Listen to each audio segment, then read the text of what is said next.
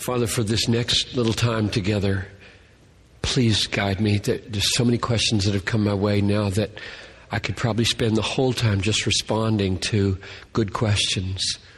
And yet I've got some material here to work through, and give me discernment as to where to linger and think out loud about questions and where to pursue the material.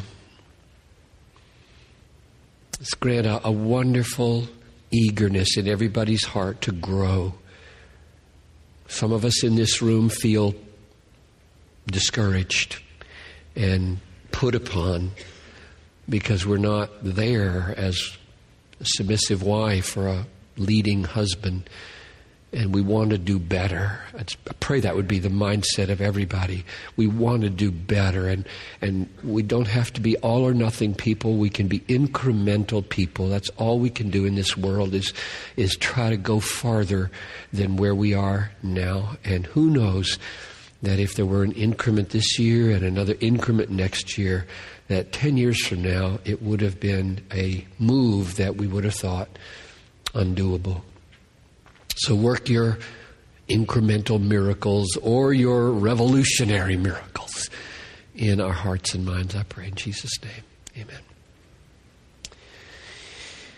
Amen. We're going to talk about submission next. Now, we could have done it from Ephesians 5, but it's more helpful, I have found, to do it from 1 Peter 3. We'll go there in just a minute. So I'm trying to figure out where to stick in questions that have come my way. And see if I make a judgment call here. Just say a little more about spiritual leadership at home. That question down here and questions that have come my way last night and this morning show that that's a huge issue. A lot of men have come into marriages. They've either gotten saved after marriage, or they were baby Christians with very little training before. The wife, either before or after, kind of skyrocketed ahead, began to read, began to study, began to be in Bible study fellowship or whatever, and suddenly she is feeling like, come on, let's go. And he's behind her. Now when that happens, what does the guy do? He can't snap his finger and become like this woman. She's just feels like she's bolted into maturity of biblical awareness and so on, and he feels like, well, pastor says I'm supposed to be a spiritual leader. She's clearly 2 miles ahead. I can barely see the dust behind her, and so let me just say, give you hope, guys. I want to give you hope because that's the situation many are in. Don't panic about that. It may be true that you'll never catch her in one sense. If she's aggressively a Bible lover, she's got more time than you maybe too to read her Bible, right, and study. And I don't know how her life works, but she's ahead. And she's wired to be more reflective and contemplative and thoughtful, and you're sort of a pragmatic guy, and you like to work on the car and hunt and whatever, and you know, it's just the reading. Just reading is a labor. I've dealt with all kinds of people, guys like that, and so how does a guy like that provide spiritual leadership? He's a pragmatic guy. And she's a reflective, intellectual guy. I mean, gal. Sorry. And he feels there's no way that I could be what you're calling me to be. And I just want to say, no. There is a way.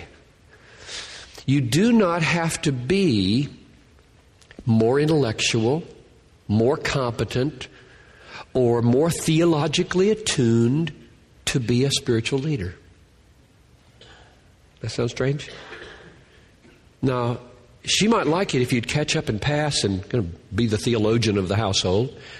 But don't let that paralyze you. Here's an example of what I would mean by incremental growth in spiritual leadership if you feel like that's your situation. I'll give you a real concrete example of a situation in Bethlehem they're still there, they're in the church, and this was from 20 years ago, say. They come to my office. It's not working at all. He is totally passive. She's very aggressive. She's more educated, more articulate, more intelligent, more almost everything. And he's smoking in the basement. And not even coming upstairs. Watching TV. 3 kids. No spiritual leadership. Nothing. Paralyzed, feeling defeated, inferior, helpless. And willing to come and talk to me about it, which is very helpful. They came several times. And let's give you one. They're doing really quite well now. He made some amazing breakthroughs. He really did. She's still smarter, more articulate, more biblically literate, more everything almost, but happy because he's taking these initiatives. So I said to him, okay, you've got an 8th grade education. That's true. She's a high school graduate with some college. And just by nature, she's verbal, and he's not. I don't want to give too many details. You might figure out who they are. Let's say he's a carpenter. He's like a carpenter, but he's not a carpenter. He's in a trade. He's got a trade. He's not a lawyer, not a doctor. And there are hundreds of people like that in our church, and the world would not go round without them, believe me. And I thank God for people who are good with their hands. I got sons who are intellectual and sons with hands. So I know both kind. And they come from the same genetic framework. I don't regard one as superior or inferior, as a person. Okay. I said, now, let's call them Joe and Jane, so I can use a name. Jane can read better than you. You stumble in reading. You probably got some dyslexic issues. And Jane talks more clearly and fluidly than you do. And Jane knows her Bible. And you feel behind in all those areas. Can you do this? Here's what I would suggest. Can you call your 3 children together at night, say at 8 o'clock, and say, let's have devotions. Can you say those words? And you got enough control of your kids to say, come to the living room, it's 8 o'clock. We do devotions at 8 o'clock. Now, this may shock them because you've not said it for a long, long time. But can you do that? I suppose. Yes, you can do that. Okay, you can do that. When they get together, can you say, now, I'm the head of this home, and Mommy likes it that way, and you kids need to know that way. I take the initiative, and when you need to be spanked, I'm the one who should step up first, though Mom has the right to. And so we're going to just make sure that you know that I'm the head of the home here, and we're going to do devotions. And I've decided that we're going to read through the Gospel of John. And every night we'll read a paragraph or 2, and then we'll pray. And so we'll start with chapter 1 tonight, and we'll just do it each night. So Jane, would you take our big family Bible here and read whatever, first few paragraphs of chapter 1. So he didn't have to read, because when he reads, he stumbles, and the kids kind of, Daddy can't read very well. So he's passed that one off, but clearly the leader in this situation. Jane reads it with joy busting out of her heart that he's called the family together. And when she's done reading, I said, now, Jim, at that moment, can you look to your oldest son or one of the kids and say, now, what did you get from that? Why don't you pray for us, Joey? And that God would reveal. On that first paragraph about Jesus is the Word of God, and that he might. I mean, this may be hard for him, and he wouldn't have to do all that, but he could listen carefully and try to draw something out and have Joey pray about it, draw it out, apply it to Joey, or he could turn to his wife and say, "How do you think that applies to Joey?" Just make her do it, because he didn't quite understand the paragraph maybe yet. And then, Joey, you pray for us tonight. Pray for us as a family. We love a Bible. We need Mary's having some problems at school. Pray for Mary. Okay, you pray, Joey.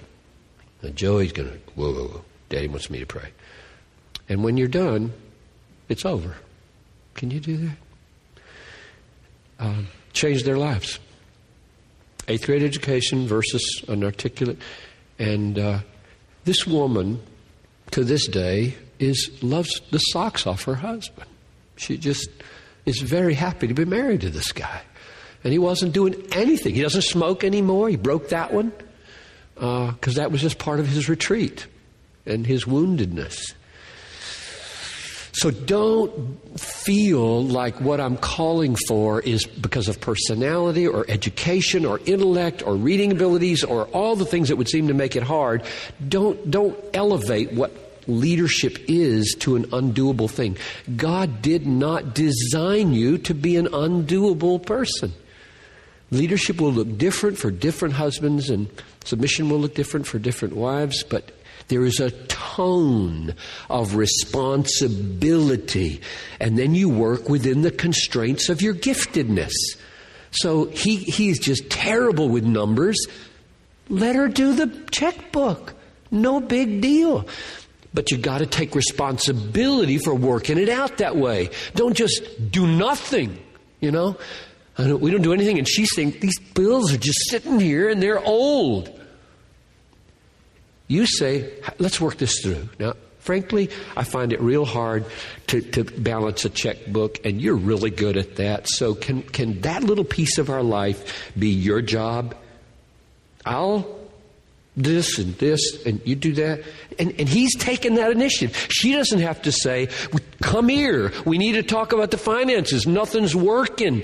Am I going to have to do this? It would just feel totally different to her if he said, no, I know I'm not really good at this. I tend to be forgetful, and I can't balance a checkbook very good. You're really good at that, and I'm more good at this. I'll make sure the car's always running, and I'll make sure the grass is always cut, and I'll make sure the paint is always on the house, and I'll make sure that the furnace is always working, and I want to care for you, but I'm really lousy at this. Can we just work it out that you do that? And from then on, it may feel like she's kind of in charge of that bailiwick. And she is. But she's in charge in a way that honors him, and he's glad about it. I hope that gives you a flavor. I have another question here, but I think postpone that one. Most people have asked about it. I'll tell you what it is so you can hold me accountable. We're talking mainly here about marriage, and we're going to talk about the church some, and you're asking questions about the business world. Okay, women and men in the business world and culture at large, and how these things flesh out in a bank or whatever. And so I'll try to get there, maybe at the Q&A time.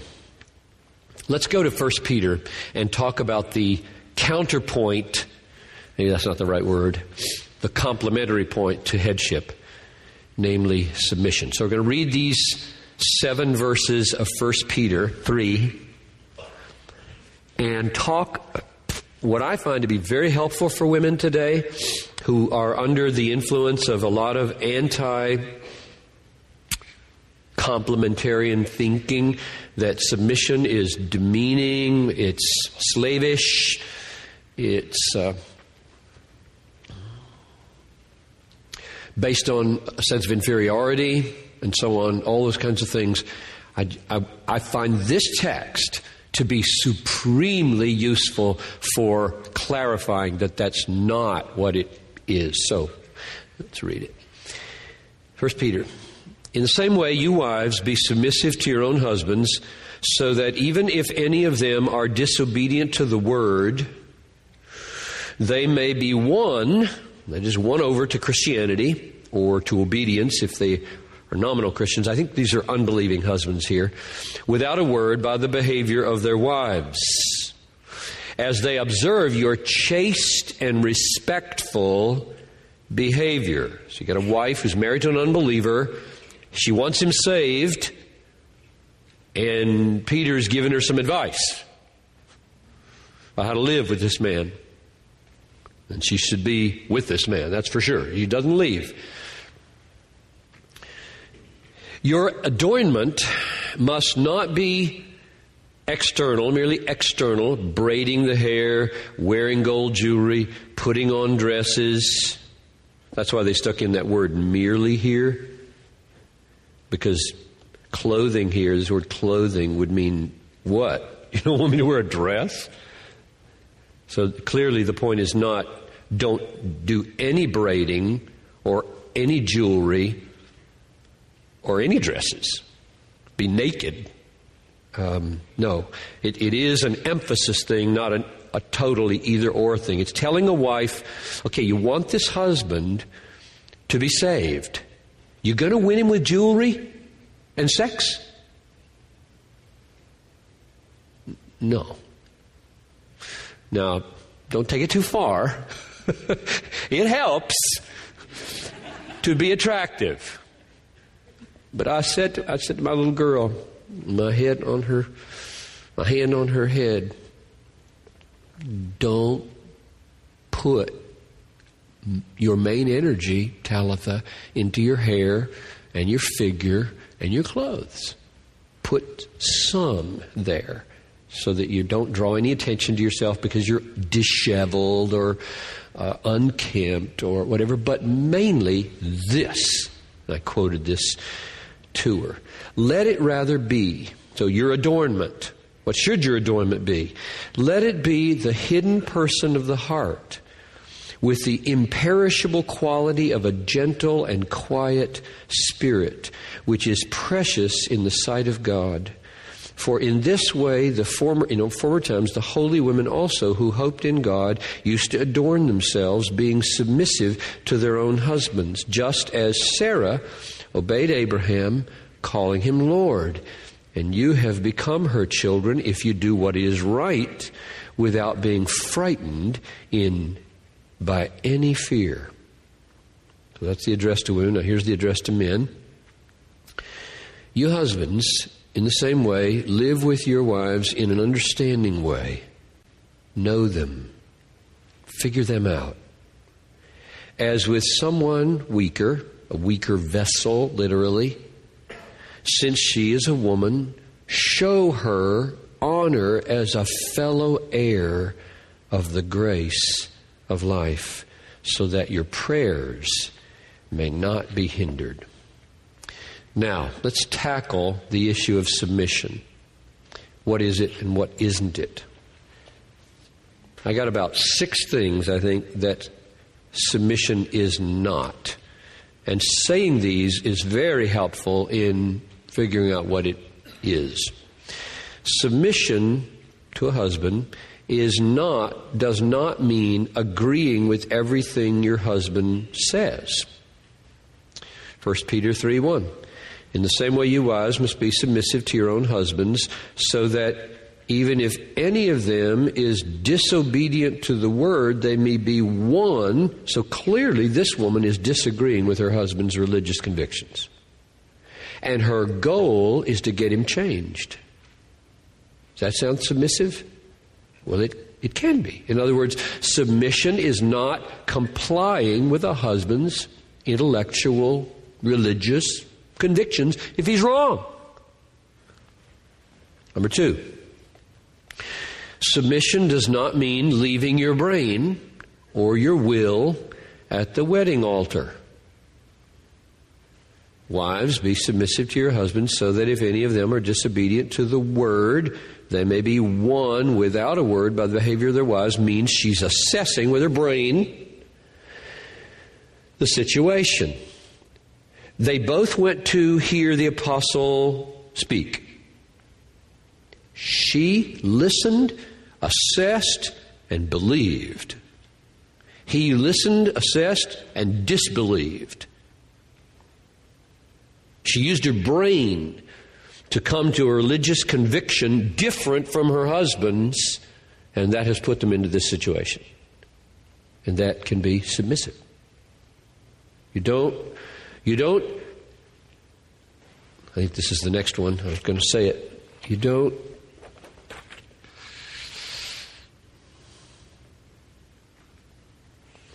don't relate to truth through your husband's brain alone. If he says, this is the truth, and you've listened to the apostle, and you say, no.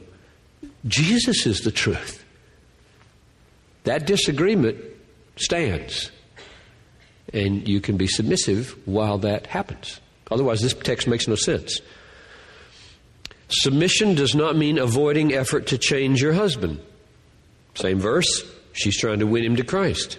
So clearly, there are things the husband may believe or do that are wrong, and the wife should be figuring out, how can I, as a submissive wife, help him change?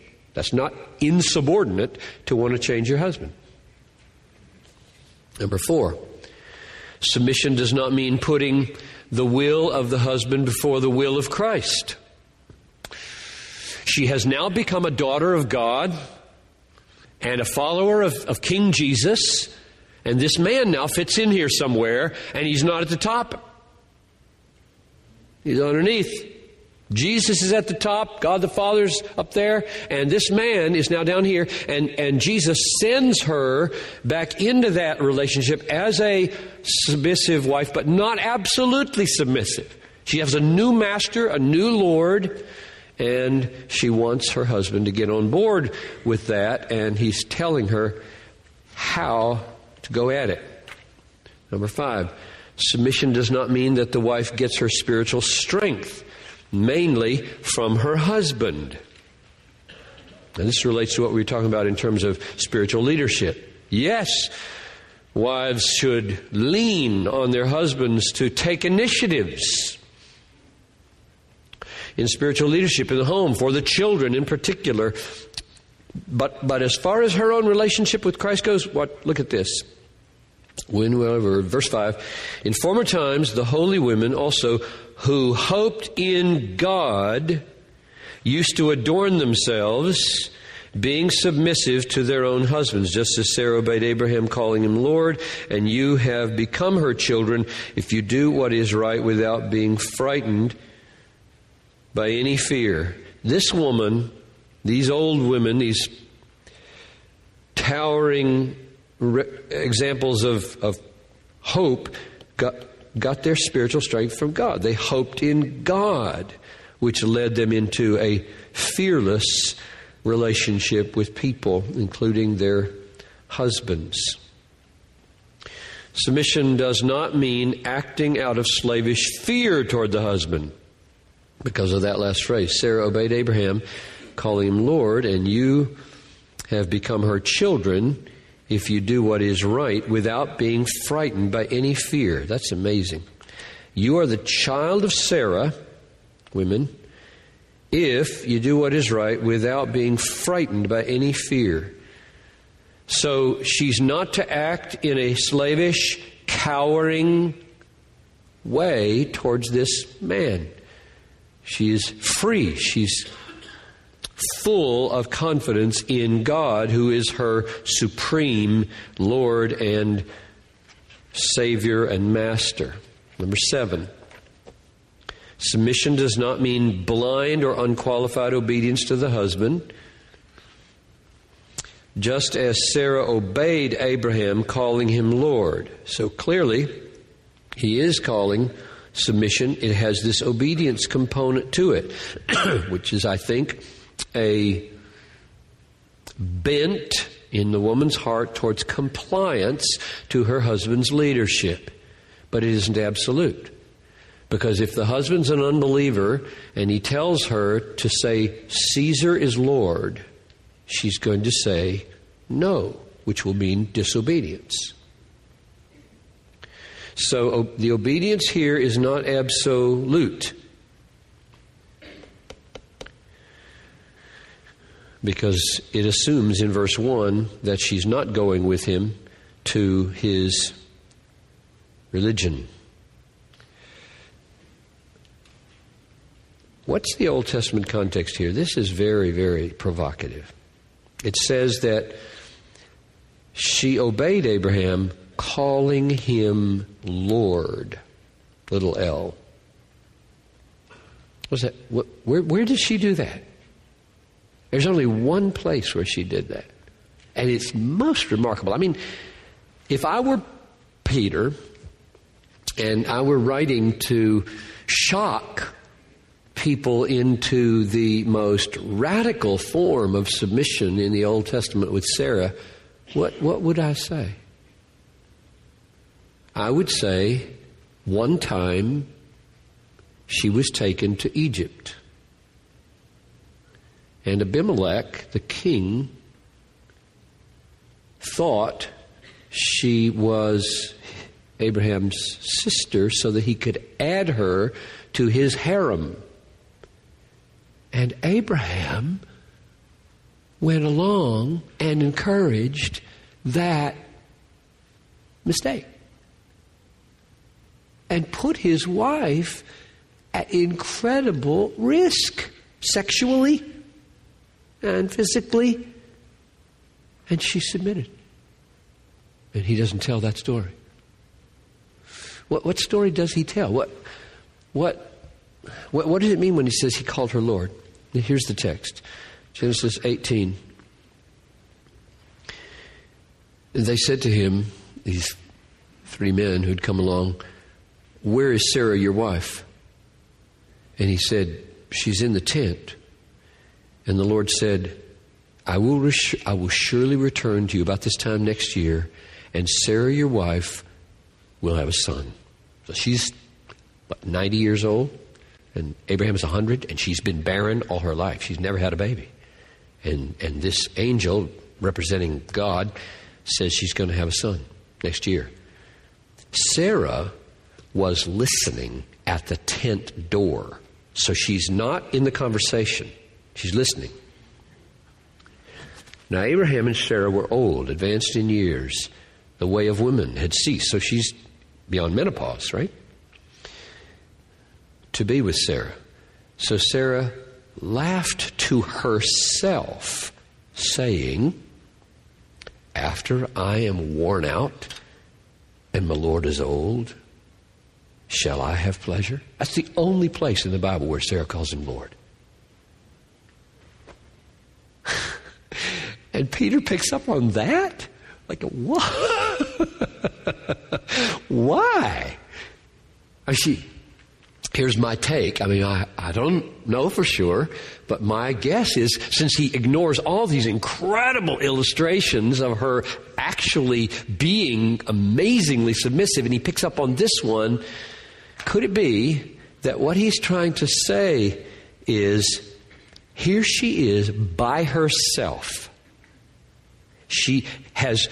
Abraham's not around and nobody's around. She's saying to herself this, and she spontaneously, in her stunned amazement, probably disbelief, simply, casually refers to him as my Lord.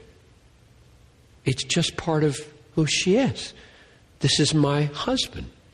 And she assigns him this strong name, my Lord.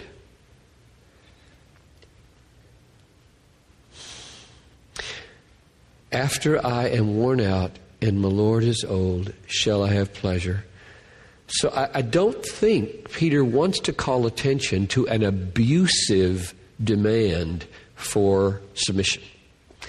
I think he wants to call attention to Sarah's deep, natural, uncoerced expression of submission to her husband. And so he picks this seemingly insignificant situation where, all by herself, she calls him Lord.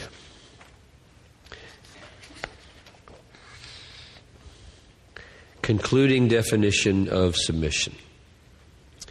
Submission is the divine calling of a wife to honor and affirm her husband's leadership and help carry it through according to her gifts. Submission is an inclination of the will to say yes to the husband's leadership and a disposition of the Spirit to support his initiatives. And that inclination word and disposition word are intended to show that when she has to deal with a sinning husband, even though she may have an inclination to say yes or a disposition to support, she may not be able to say yes and may not be able to support and still be submissive because she has the inclination to do it. In other words, if her husband says, let's go have some group sex down at the temple of Aphrodite, she's going to say, I can't, because Jesus is my supreme Lord, and I love you, and I want to be your wife. I want to be a good wife, but I can't go there. I can't do that. That's over the line of what I, as now a Christian, can do. So I use words like submission is an inclination of the will to say yes to the husband's leadership, and a disposition of the Spirit to support, and it is a wife's desire to honor and affirm her husband's leadership. So she's going to say to this unbelieving husband who suggests that they lie on their tax forms, I mean, that'd be a little more, practical, wouldn't it? Let's just not report so if I were Noelle, and Noelle goes out and she speaks now almost as much as I do to women's retreats, and she brings home $100 or $500 honorarium. Now, I want that to go to the church, but that's got to go right onto our tax, and nobody knows she's got it but her and me. So what if I said to her, let's just take those couple $1,000s this year and not report it as part of our income so we can save ourselves whatever percentage our taxes are. She should say to me at that point, I can't do that.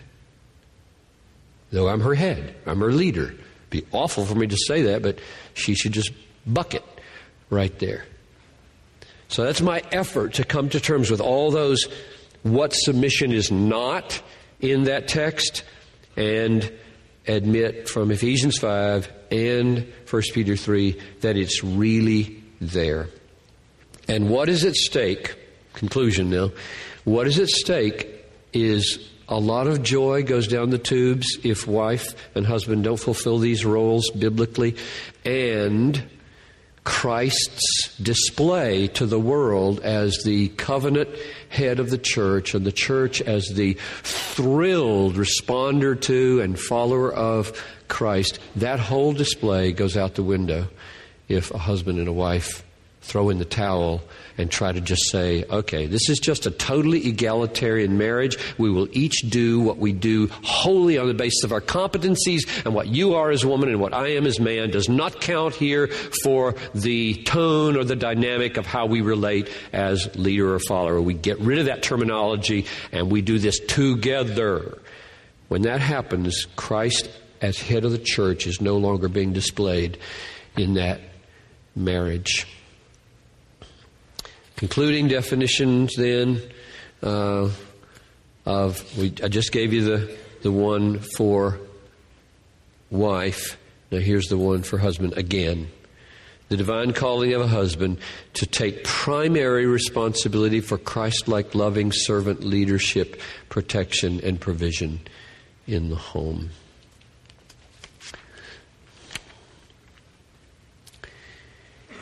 Now, there are objections, and I'll just deal with these quickly, I think, because I've probably already touched on them. What if the wife is more competent? Would you still think that a man should assume the responsibility of leader if he's less competent than she? And I began this session with an illustration of, yes, I do think he should. Objection number 2. What about mutual submission? I promised you I'd be back to that text, verse 21.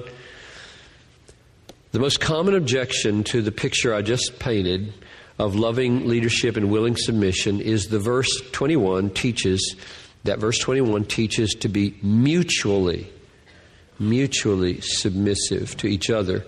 Be subject to one another out of reverence for Christ. So, Bill Ezekian, writes, by definition, mutual submission rules out hierarchical differences. That's a pretty sweeping statement. And it's dead wrong. And he knows it's dead wrong because of what he says in the footnotes. In other words, mutual submission is a reality between husband and wife. Then it's a contradiction to say that the husband has a special responsibility to lead and the wife a special responsibility to support that leadership. Here's my answer to that objection. Simply not true. In fact, the writer who said that mutual submission rules out hierarchical relationships shows that it's not true a page later when he says, the church thrives on mutual subjection. I agree with that. In a Spirit-led church, elders submit to the congregation in being accountable for their watch care. And the congregation submits to the elders in accepting their guidance. Sounds a little hierarchical. On page 251, he even says, quote, the congregation submits to their leaders by obeying. In other words, when it comes to the church, he has no trouble seeing how mutual submission is possible between two groups, one of whom has the responsibility to guide and the other has the responsibility to accept guidance. And that's right. There's no contradiction between mutual submission and relationship of leadership and response. Mutual submission doesn't mean that both partners must submit in exactly the same ways. That's the key that unlocks the seeming problem. Mutual submission, wife submit to your husband, husband submit to your wife, does not imply, in fact, it's explicitly ruled out by the context that they both submit in exactly the same ways. She has the same responsibility to lead as he does, and he has the same responsibility to submit. And so there is no such thing as leadership attaching to husband, unique submission attaching to wives. The church submits herself to Christ. Christ submitted himself to the church in one way, by a kind of servant leadership that cost him his life. And the church submits to herself to Christ in another way, by honoring his leadership and following him on the Calvary road. So it's not true that mutual submission rules out a family pattern of Christ-like leadership and church-like submission. Mutual submission doesn't obliterate those roles. It transforms them. Very significantly transforms them. I mean, picture cultures like the one I described, the pastors, dealing with that issue. Mutual submission, where there is a kind of submitting yourself to die for this woman, carry her loads. And there is a submitting to following that leadership. And I told you I'd be back to whether or not head meant source. This is a very sophisticated objection raised by those who know Greek. So I won't spend a lot of time on it, since there's no way you can assess it without reading about 3,000 documents, to see whether you think Wayne Grudem is right. Does head really mean leader? What about source? One common objection to the pattern of leadership and the pattern of leadership and submission is that the term head does not carry the meaning of leadership at all. Instead, it means source, somewhat like the word fountainhead or head of a river. So, to call a husband the head of his wife wouldn't mean that he is to be leader, but that he's, in some sense, her source or her fountainhead. Instead of reading, let me just paraphrase my response to that. Okay, suppose that were true. I think it's not the case. Wayne Grudem has this long article where he's read 3,000 sources to see how head is used in all these sources, and concludes it doesn't mean that in this kind of context. But you can't do that. All you can do is read your Bible. And that's really all you need to do. Because if you look at your Bible and you say, okay, we have Ephesians 5 here, it says, the husband is the head of the wife as Christ is the head of the church and is himself its Savior, and the wife should submit. And you look at that and you say,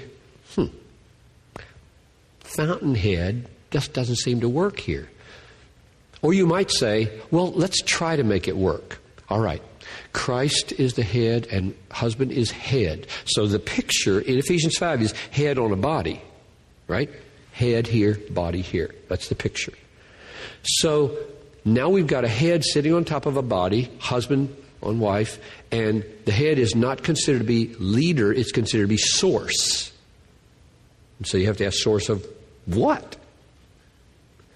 And the head sits on top of the body to be the source of, well, the eyes are in the head, mouth is in the head, ears are in the head.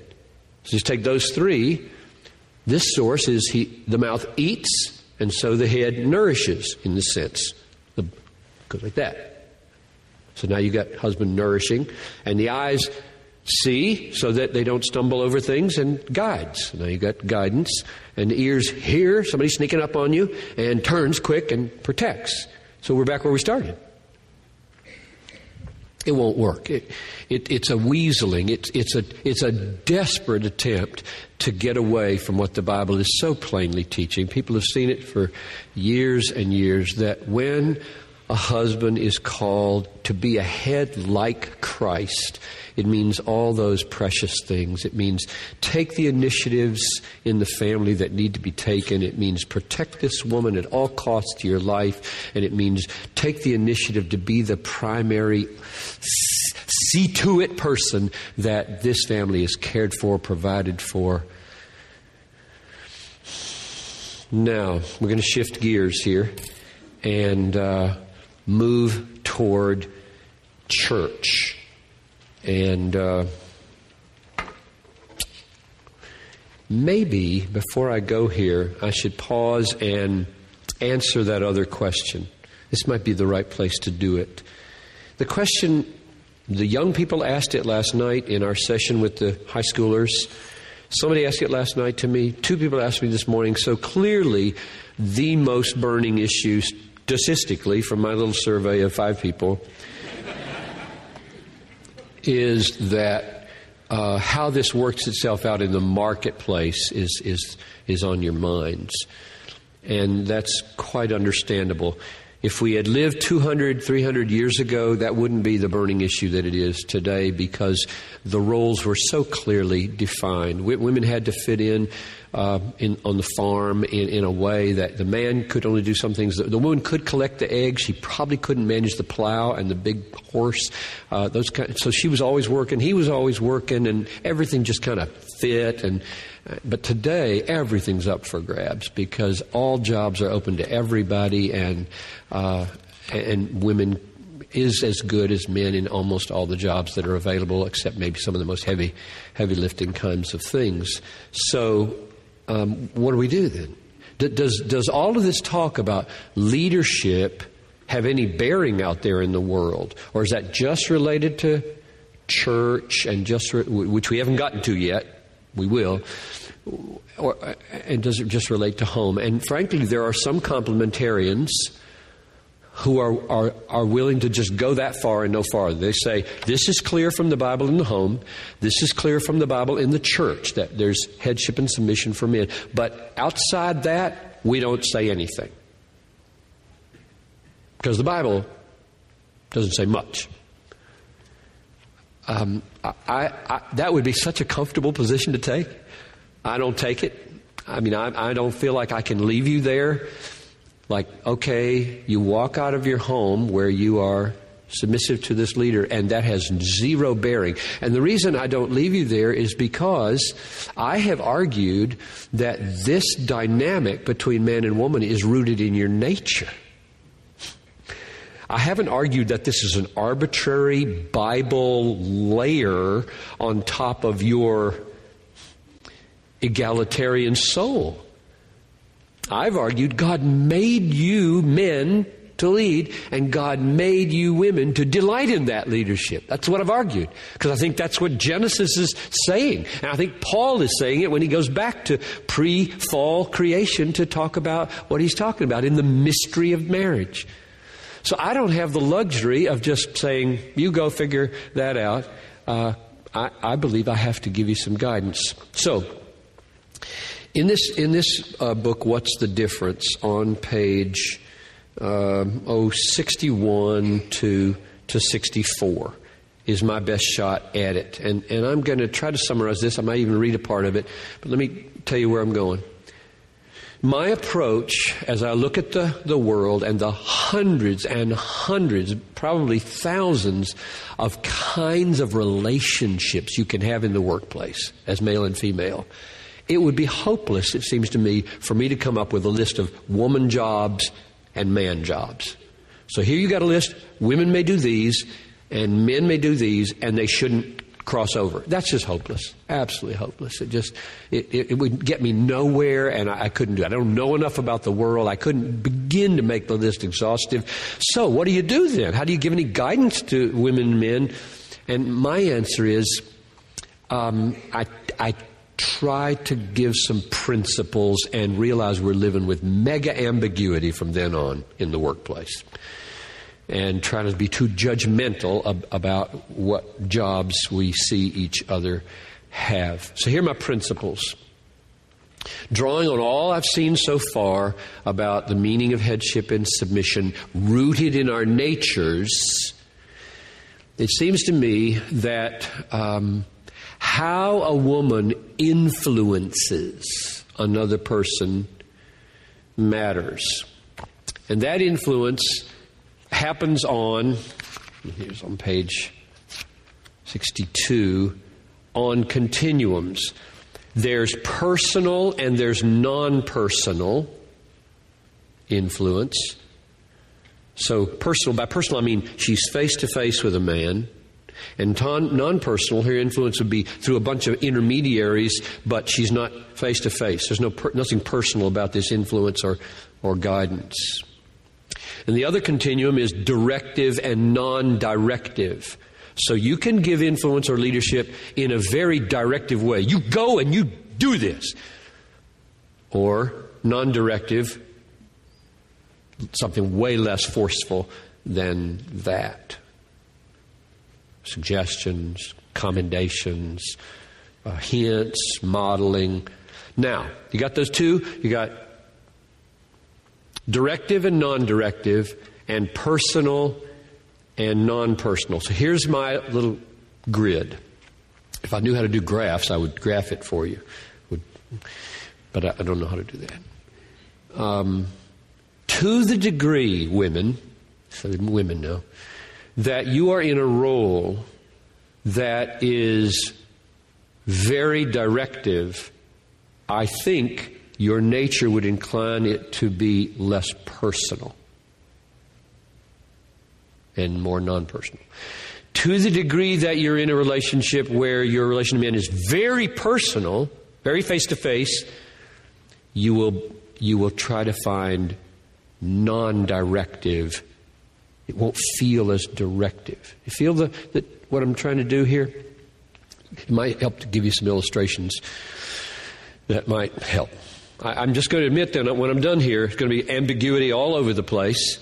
And I really think that's the way we live most of our lives. You will, as a woman, with a certain sense of what's appropriate, will move into a job, and after a year or two, it is calling forth from you some relationships that you just start feeling uncomfortable with, and you'll just move. That's just the way it works. You won't say, "Oh, sin" or something. You'll just say, "That's just, I don't sense this is who I am. This is right." So I'll move over and change jobs. So, where shall I pick this up? I'll just try to think of it myself. I think one of the most directive jobs would be a drill sergeant. Hut, 2, 3, 4. Hut, 2, 3, 4. Halt! About face! She gets up and, get that smile off your face, Smith. That's the way the military works. I just don't think a woman should do that. Because you've got coming together there mega directiveness and mega personal. Just right here. And our military is set up in a way that happens. One man came up to me, was it last night or this morning? I lost track, and said his son went to a camp, and that's exactly the situation he found himself in. A woman giving that kind of very forceful directive, and the son just came back, it doesn't feel right to me. And I think that's just down in his nature. He doesn't have to be an arrogant man to feel. He may be very humble and not feel right about that. However, what if a woman is, say, a civil engineer planning the traffic patterns of downtown Minneapolis, and in that way guiding which direction men go every day? She's totally deciding which way men are driving on 8th Avenue. Is that a one-way street or is that a two-way? And she studies it and decides, we're going to make that a one-way street. And now she's totally governing which direction all you men drive on 8th Street. And it's totally impersonal. That's what I mean by impersonal. She's not there on every corner, you can't go here, you can't go here. You go that way, which would feel like, what's she doing that for? But she just decided at her desk, drawing these things, and now that's out there. And I would say, no problem. Because it's not a male-female thing. It's not in-your-face personal. And so the whole sexual dynamic of it is irrelevant. Another example would be, she's an architect. An architect, when she draws her plans, she's governing what 1,000 workmen do every day. And most of them are men. Putting this building up. Doing the electricity and the heating and the way everything works, and she's drawn it all. So her draws is so that kind of influence or control or direction is very impersonal. Another example of the other would be a professional baseball umpire. You're out, and the guy turns around. Don't you say a word or you're out of this game. You don't deal with it. I'm an umpire and my word holds here. Strike. Take your base. Or you're out of here. Take your seat, Mr. Manager. I just don't think so. Or you know what would happen? Are there anybody know? Are there women umpires? Maybe there are. Right? What? Women referees. Women referees, okay. I think what would happen is that it would just transform the role. It would. Over time, if women became largely dominant in umpire roles behind there like this, it would change how she said it. It would feminize the role. Now, others would kill. That's a good idea, feminize that role. But I'm just illustrating that if umpiring is done the way it's traditionally been done, it would strain the role. I'm going to quote you from J.I. Packer. Strain her femininity. The God-given, this is page 63, the God-given sense of responsibility for leadership in a mature man will not generally allow him to flourish long under personal directive leadership of a female superior. J.I. Packer suggested that, quote, a situation in which a female boss has a male secretary puts a strain on the humanity of both. Strain, breaking strain.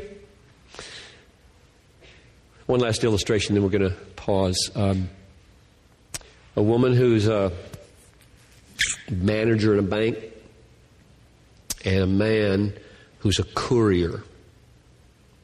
Okay? He rides his bike between buildings downtown, or he drives a little yellow truck. And his job all day long is to deliver parcels between businesses. Simple job, don't need a lot of education. She's highly educated and significant role in that bank. And now how does she relate to this guy when he comes in? And my argument would be she would, if she embraced everything I've been saying, she would find creative and affirming ways to be submissive. She's clearly in charge here. She's telling him where to take this package, and she's getting paid $50,000 more than he is, and she's dressed in a suit, and he's dressed in jeans, and everything about it makes her feel like power, and him feel like, and she will care about that. She will care about that. She will want to honor him as a man, and she will find ways to do it, and he will want to relate to her, if he's buying into this as well, to provide some kind of sense of protection and provision and leadership here in some way that might be possible. And the illustration I gave to the high schoolers last night was she could say to him, for example, at the close of the day, I'm parked in the parking ramp out there. Would you mind walking me to my car? Now, she's got to trust this guy to do that, of course, and maybe a relationship is developed. What that says to him is she honors me as a man. She needs me. She feels like she could use my help here, and something comes into him is, I will rise to the occasion to protect this woman at any cost, because she's just expressed some sense of dependency on me. That would be one little simple way she might bestow upon him a flavor of his own manhood. So let me pray and ask God to take this section and make it understandable, helpful. Father, I'm sure that there's much more that could be said that I've never thought of, and I should pray that you would take these friends beyond where I am in their maturity and their growth, their understanding, and grant that we, both in church and in home and in the workplace, would find creative ways to give expression to our manhood and womanhood in a way that sets up a beautiful dynamic in culture and home and church that honors Jesus Christ. In his name I pray.